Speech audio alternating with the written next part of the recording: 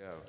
So, yes, this coming Thursday is Thanksgiving in our nations, in our culture's sort of rhythm of the year.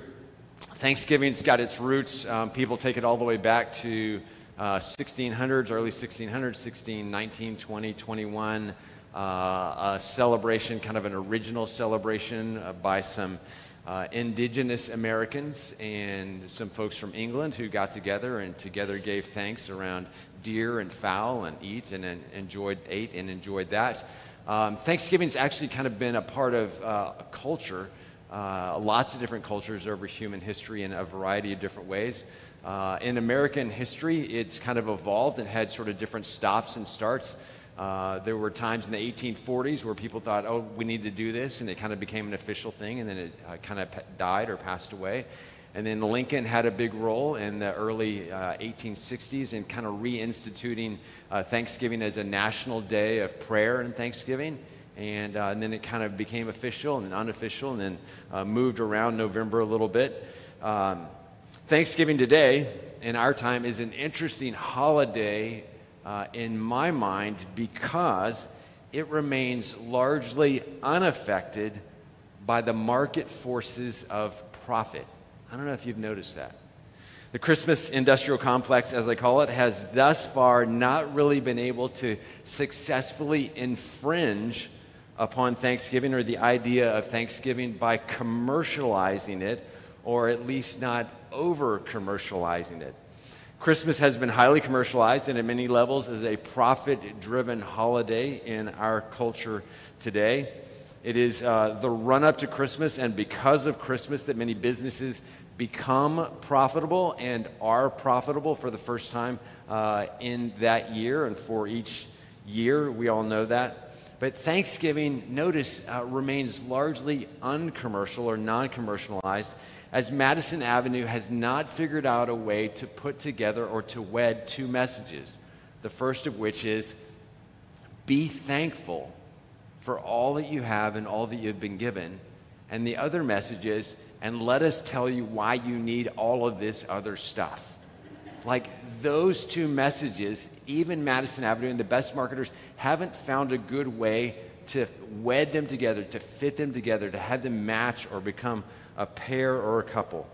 And so the American holiday of Thanksgiving remains somewhat intact, at least how we're in touch with its original idea and purpose and vision, even with the heavy emphasis on Thanksgiving Day and the days around it, football, turkey, travel, all of which are good. We're still generally in touch, though, with the purpose, the meaning, the idea of Thanksgiving. It's right in the name. Thanksgiving. Give thanks. So being in touch with that's a good thing. But my question this morning is, can Thanksgiving be more for us than it is? Can we get more out of it? Does God have more in it for us? And what might the scriptures say about this? This will be our focus over the next few minutes, but first, let's pray. God, it's so good again to be together as your family gathered in your name, to worship, to give thanks, to express our gratitude and joy, to bring you praise. It's good to be together also to be fed and nurtured and encouraged, to have opportunities to love one another in person as we do in this space and on this campus when we're together. We ask that as we open your word and have this time together around your word, that you would teach us, that you would build us up, that you would plant seeds of your word in us that will grow and blossom and bring you glory and joy and pleasure.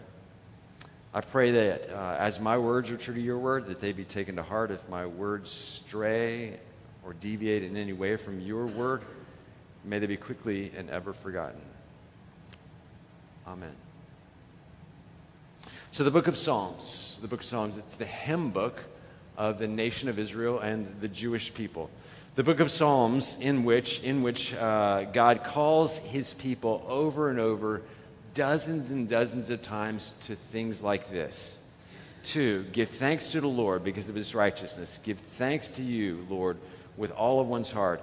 Give God thanks in the great assembly. Sacrifice thank offerings to God. Let us come before him with thanksgiving and extol him with music and song. Give thanks to the Lord, for he is good. His love endures forever. Enter his gates with thanksgiving and his courts with praise. Give thanks to him and praise his name. How did you enter the sanctuary this morning? For some of us, just rolling out of bed on a Sunday morning, this is the most difficult day of the week to get out of bed for whatever reason. Roll, pain, up, vertical, drive, arrive, coffee, donut. And then how do we enter the sanctuary? Are we ready? What's our disposition? What are we looking for? Why are we here?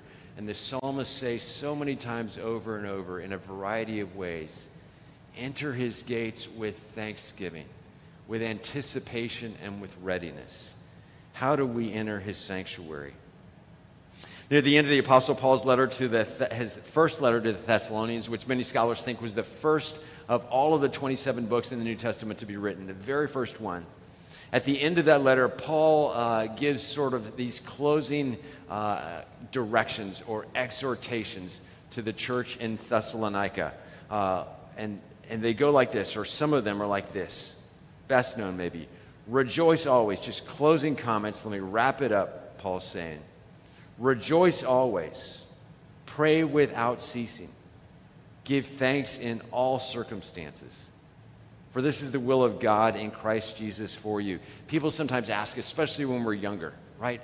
What is God's will for me? What is God's will? What is God's will for me in my life right now? And Paul, part of the answer is right there from Paul. God's will for you always is to give thanks in all circumstances, which sounds easy enough, but who does it? In other words, who thanks God in all circumstances? Anyone? I don't. I absolutely don't. I haven't. There are circumstances in our lives where many of us are inclined to complain in all circumstances, or grumble, or wonder why God hasn't answered our prayers in the ways that we had hoped or expected. We wonder if God is there or if God is listening. We have thoughts about life not being fair. We can get stuck in blaming other people, blaming the world.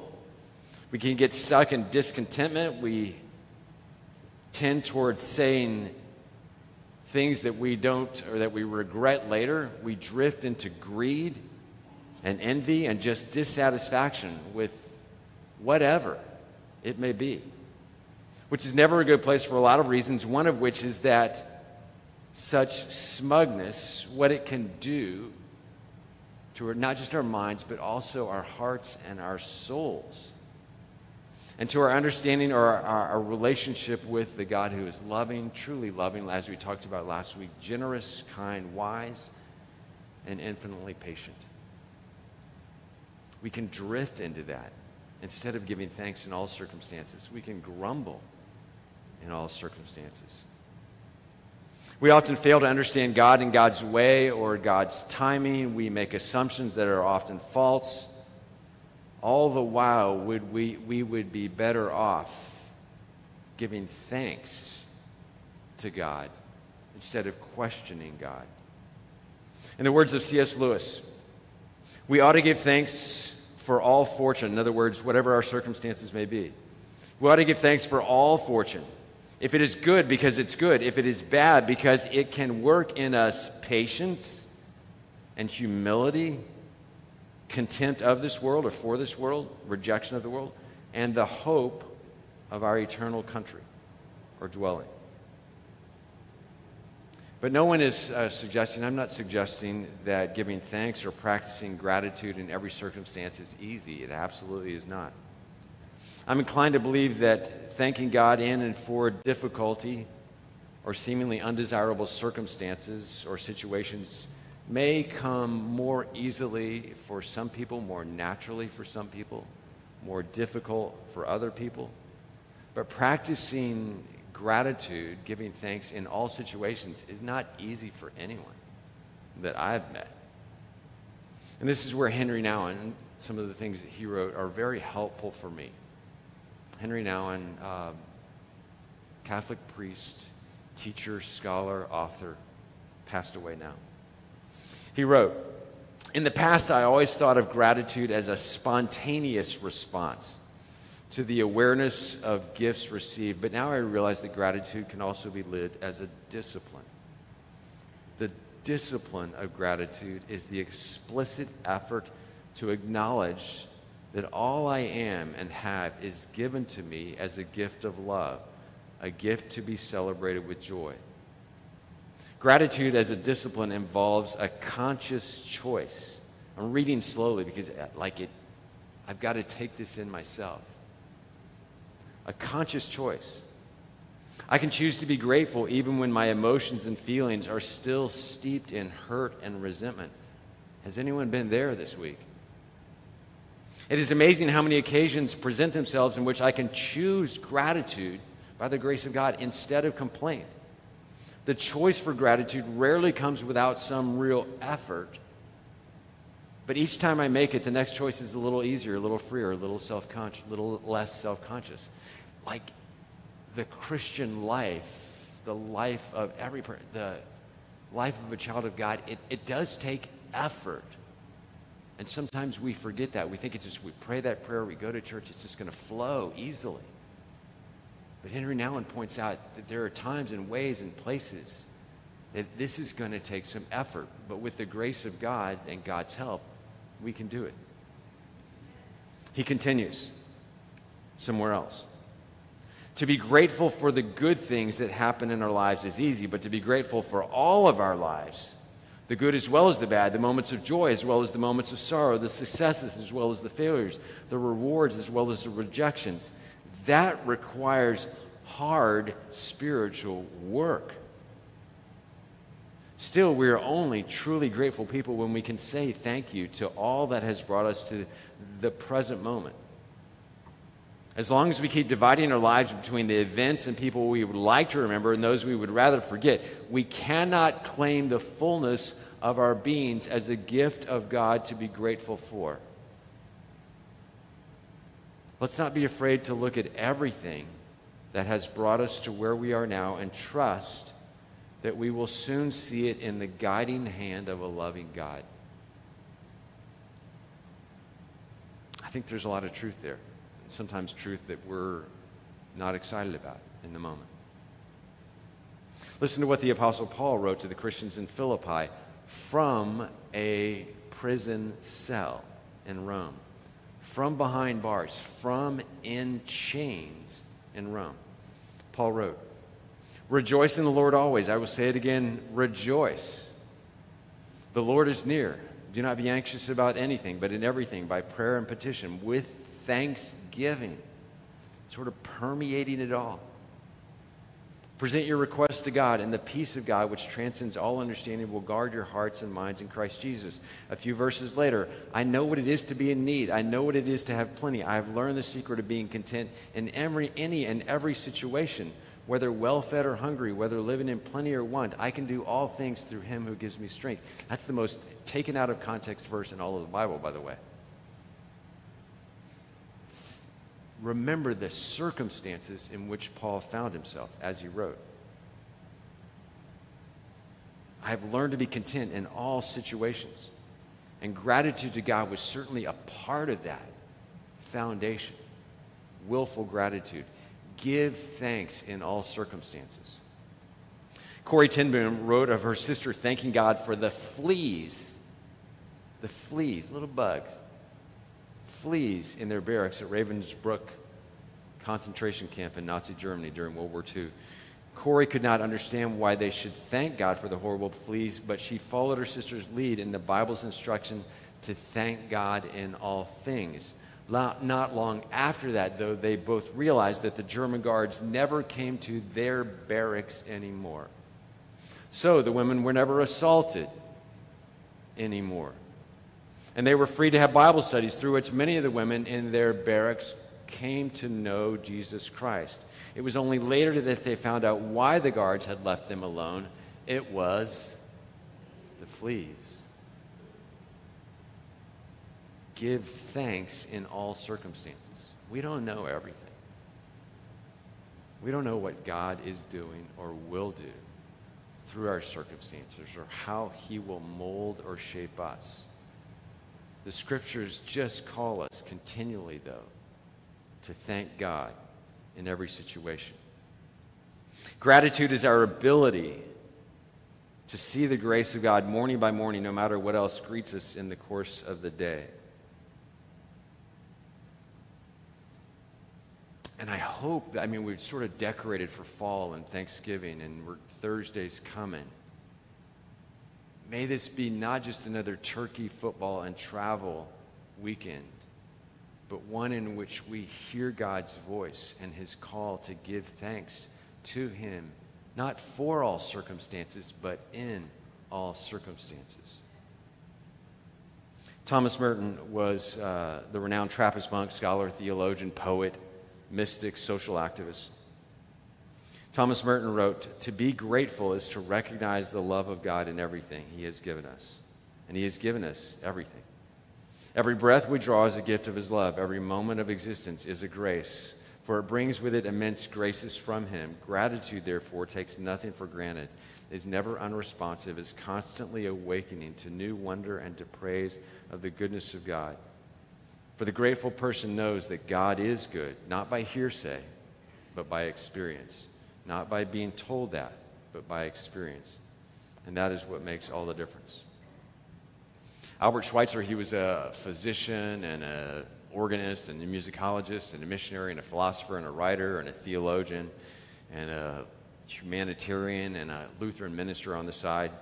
Winner of the Nobel Prize in 1953 for peace, because, or based on, a small book that he wrote called Reverence for Life. And here's just one line from that. The person who does not reflect her life back to God in gratitude does not know herself. The person who doesn't reflect her life back to God in gratitude, does not know herself. Gratitude has been called not only the greatest of virtues, but the parent of all virtues. Gratitude has been called not only the greatest of virtues, but the parent or the mother or the father of all virtues. And so as we enter Thanksgiving holiday, may this be a time for us to practice gratitude, the discipline of gratitude, in a variety of ways, maybe as you normally do, but explore gratitude and the willful practice of that in new ways. Maybe through prayer or in or with the Psalms. Through saying to people around you, I'm really grateful for, I thank God for. Do you say that much? Maybe through writing notes, letters, cards, taking the time to write. I'm really grateful for you in this way. I read an article recently about a CEO who writes 9,000 thank you notes a year to every one of their employees, sometimes on their birthdays, sometimes at other places. 9,000. And the culture of that company is out of this world. By also thanking God for things for which we don't, or you don't normally, and I don't normally thank God. For circumstances and in circumstances that are difficult. And by expressing to God our gratitude to him in all circumstances and in all situations, as God is with us in all things. And we don't know what God has planned or what God may desire to bring about in our lives through circumstances that we don't normally consider desirable.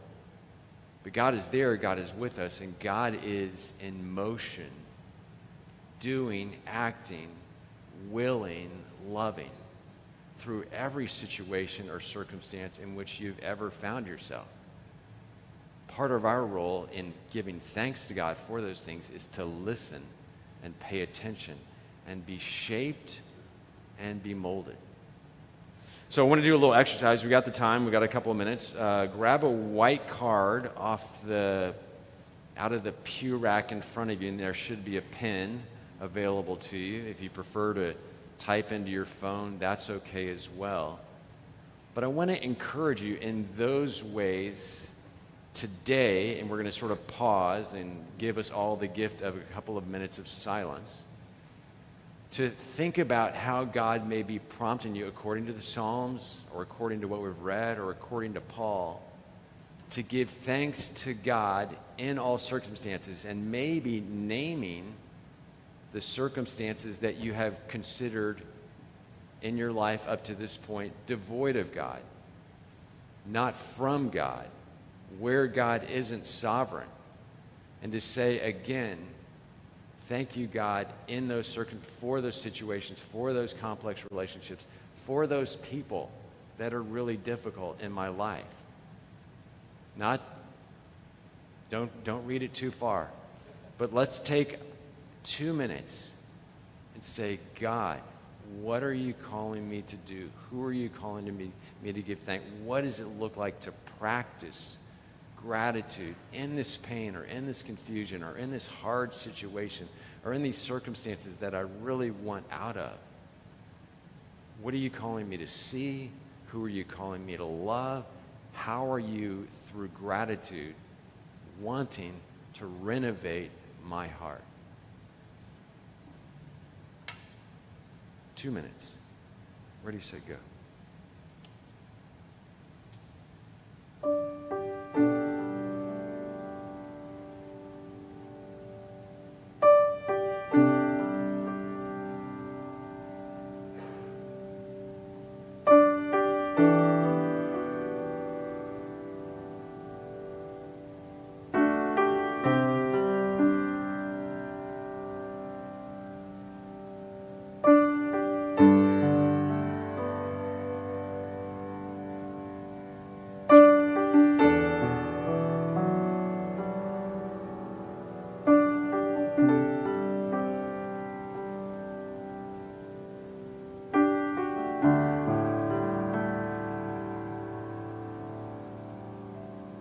So I'm not going to ask you to do anything with these publicly or up front, but tuck it in your pocket, take it with you this week, reflect some more on Paul's words to the Thessalonians and what God might be prompting you to do, or how God might be prompting you to think or live in new and different ways. How might doing what the Scriptures invite and call us to do transform you and me into the always grateful, or in all things grateful, people that God would have us be. People who are overflowing with abundance because we're focused not on what we don't have, materially or otherwise, but now in a new way, focused on the goodness of God already in our lives. When we stop comparing ourselves with others and what others have, and when we push back against Madison Avenue that's always infringing upon us. And so in that, hopefully, I expect we will all find ourselves actively living life today in these bodies in ways that Jesus described as abundant and eternal. I was thinking this week of someone, some of you may remember way back from the 80s, someone named Johnny Erickson Tata, who when she was 16 or 17 had a diving accident and became paralyzed. She's written about her own experience of gratitude, saying that, when I was on my feet, her term, and not in a wheelchair, she took so much for granted, so many powerful experiences for life, but it was only when her life was slowed down and put into a chair for the rest of her life, still today, that she began to notice God with her, God's presence with her, the abundance of God's gifts continually around her, to the point that she would say, and she has said, her life is richer because of an obviously undesirable circumstance. I've had a couple of more than one opportunity this week to interact with and around situations in which people have been forced to confront death, the death of our human bodies, and the difficulty often connected with that.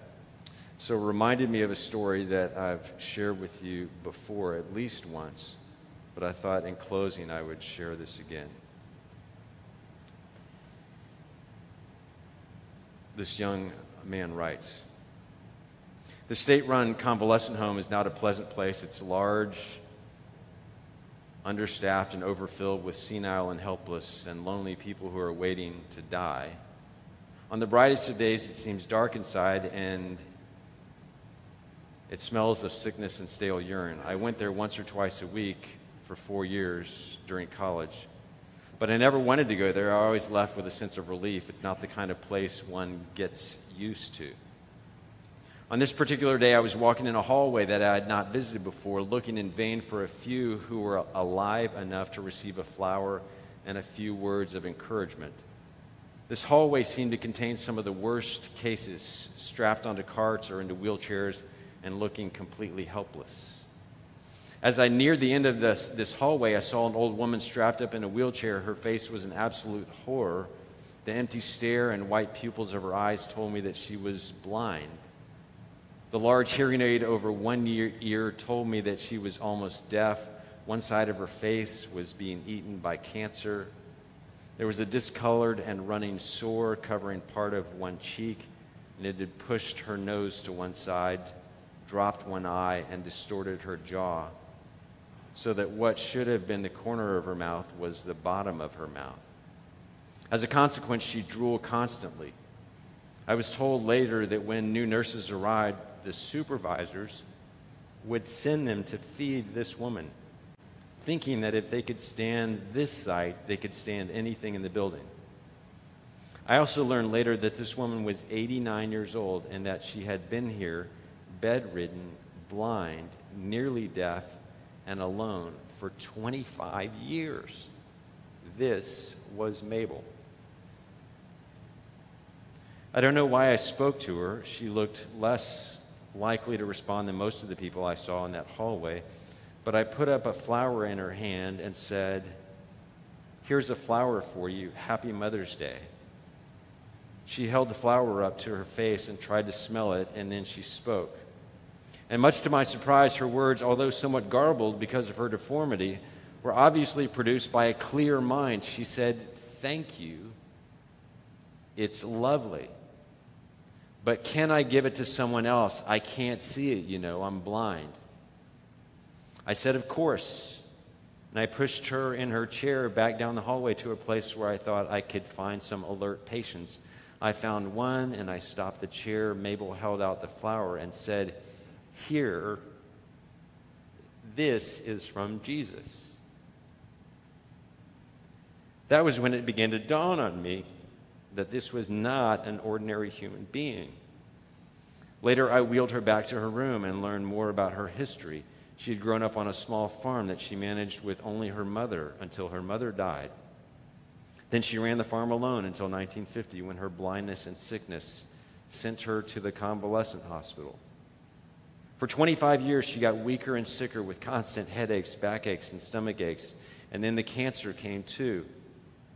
Her 3 roommates were all human vegetables who screamed occasionally but never talked. They often soiled their bedclothes, and because the hospital was understaffed, especially on Sundays, when I usually visited, the stench was often overpowering. Mabel and I became friends over the next few weeks, and I went to see her once or twice a week for the next 3 years. Her first words to me were usually an offer of hard candy from a tissue box near her bed. Some days I would read to her from the Bible, and often I would pause. When I would pause, she would continue reciting the passage from memory, word for word. On other days, I would take a book of hymns and sing with her, and she would know all the words of the old songs. For Mabel, these were not merely exercises in memory. She would often stop in mid-hymn and make a brief comment about lyrics that she considered particularly relevant to her own situation. I never heard her speak of loneliness or pain except in the stress she placed on certain lines in certain hymns. It was not many weeks before I turned from a sense that I was being helpful to a sense of wonder, and I would go to her with a pen and paper to write down things that she would say. During one hectic week of final exams, I was frustrated because my mind seemed to be pulled in 10 directions at once with all of the things that I had to think about. The question occurred to me, what does Mabel have to think about? Hour after hour, day after day, week after week, not even able to know if it's day or night. So I went to her and asked, Mabel, what do you think about when you lie here? And she said, I think about Jesus. I sat there and thought for a moment about the difficulty for me of thinking about Jesus for 5 weeks or for 5 minutes. And I asked, why do you think about Jesus? She replied slowly and deliberately as I wrote, I think about how good he's been to me. He's been awfully good to me in my life, you know. I'm one of those kind who's mostly satisfied. Lots of folks wouldn't care much for what I think. Lots of folks would think I'm kind of old-fashioned. But I don't care. I'd rather have Jesus. He's all the world to me. And then Mabel began to sing an old hymn. Jesus is all the world to me, my life, my joy, my all. He is my strength from day to day. Without him, I would fall. When I am sad, to him I go. No other one can cheer me so. When I am sad, he makes me glad. He's my friend. Mabel, what do you think about when you lie here? I think of Jesus and how good he has been to me. How much do we have to learn about ourselves and about life and the world and God from someone like Mabel? I have much. The mystic Meister Eckhart wrote, if the only prayer you said in your whole life was thank you, that would probably suffice. And he was probably right. Let's pray.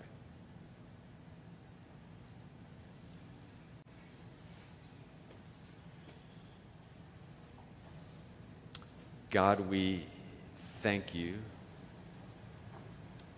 Thank you for the circumstances of our life, maybe for which we haven't been grateful in the past or up to this point or at this moment. But we thank you, the giver of all good gifts, a Father who will only give good gifts to his children. We thank you for your providence and your provision. We thank you for the ways you have been present with us and for us, even when we were not aware. Sometimes we've drifted toward ingratitude. Often, we've just drifted toward ingratitude and smugness. We've forgotten the breadth of your goodness to us. Bring these things to memory today and each day for the rest of our lives. Truly, you have been good. Humble us, forgive our ingratitude. Fill us with gratitude. Like little Piglet and Winnie the Pooh, fill our hearts to overflowing with gratitude for all you've given us. Increase our capacity for thanksgiving. We pray in the name of the Father, and the Son, and the Holy Spirit. Amen.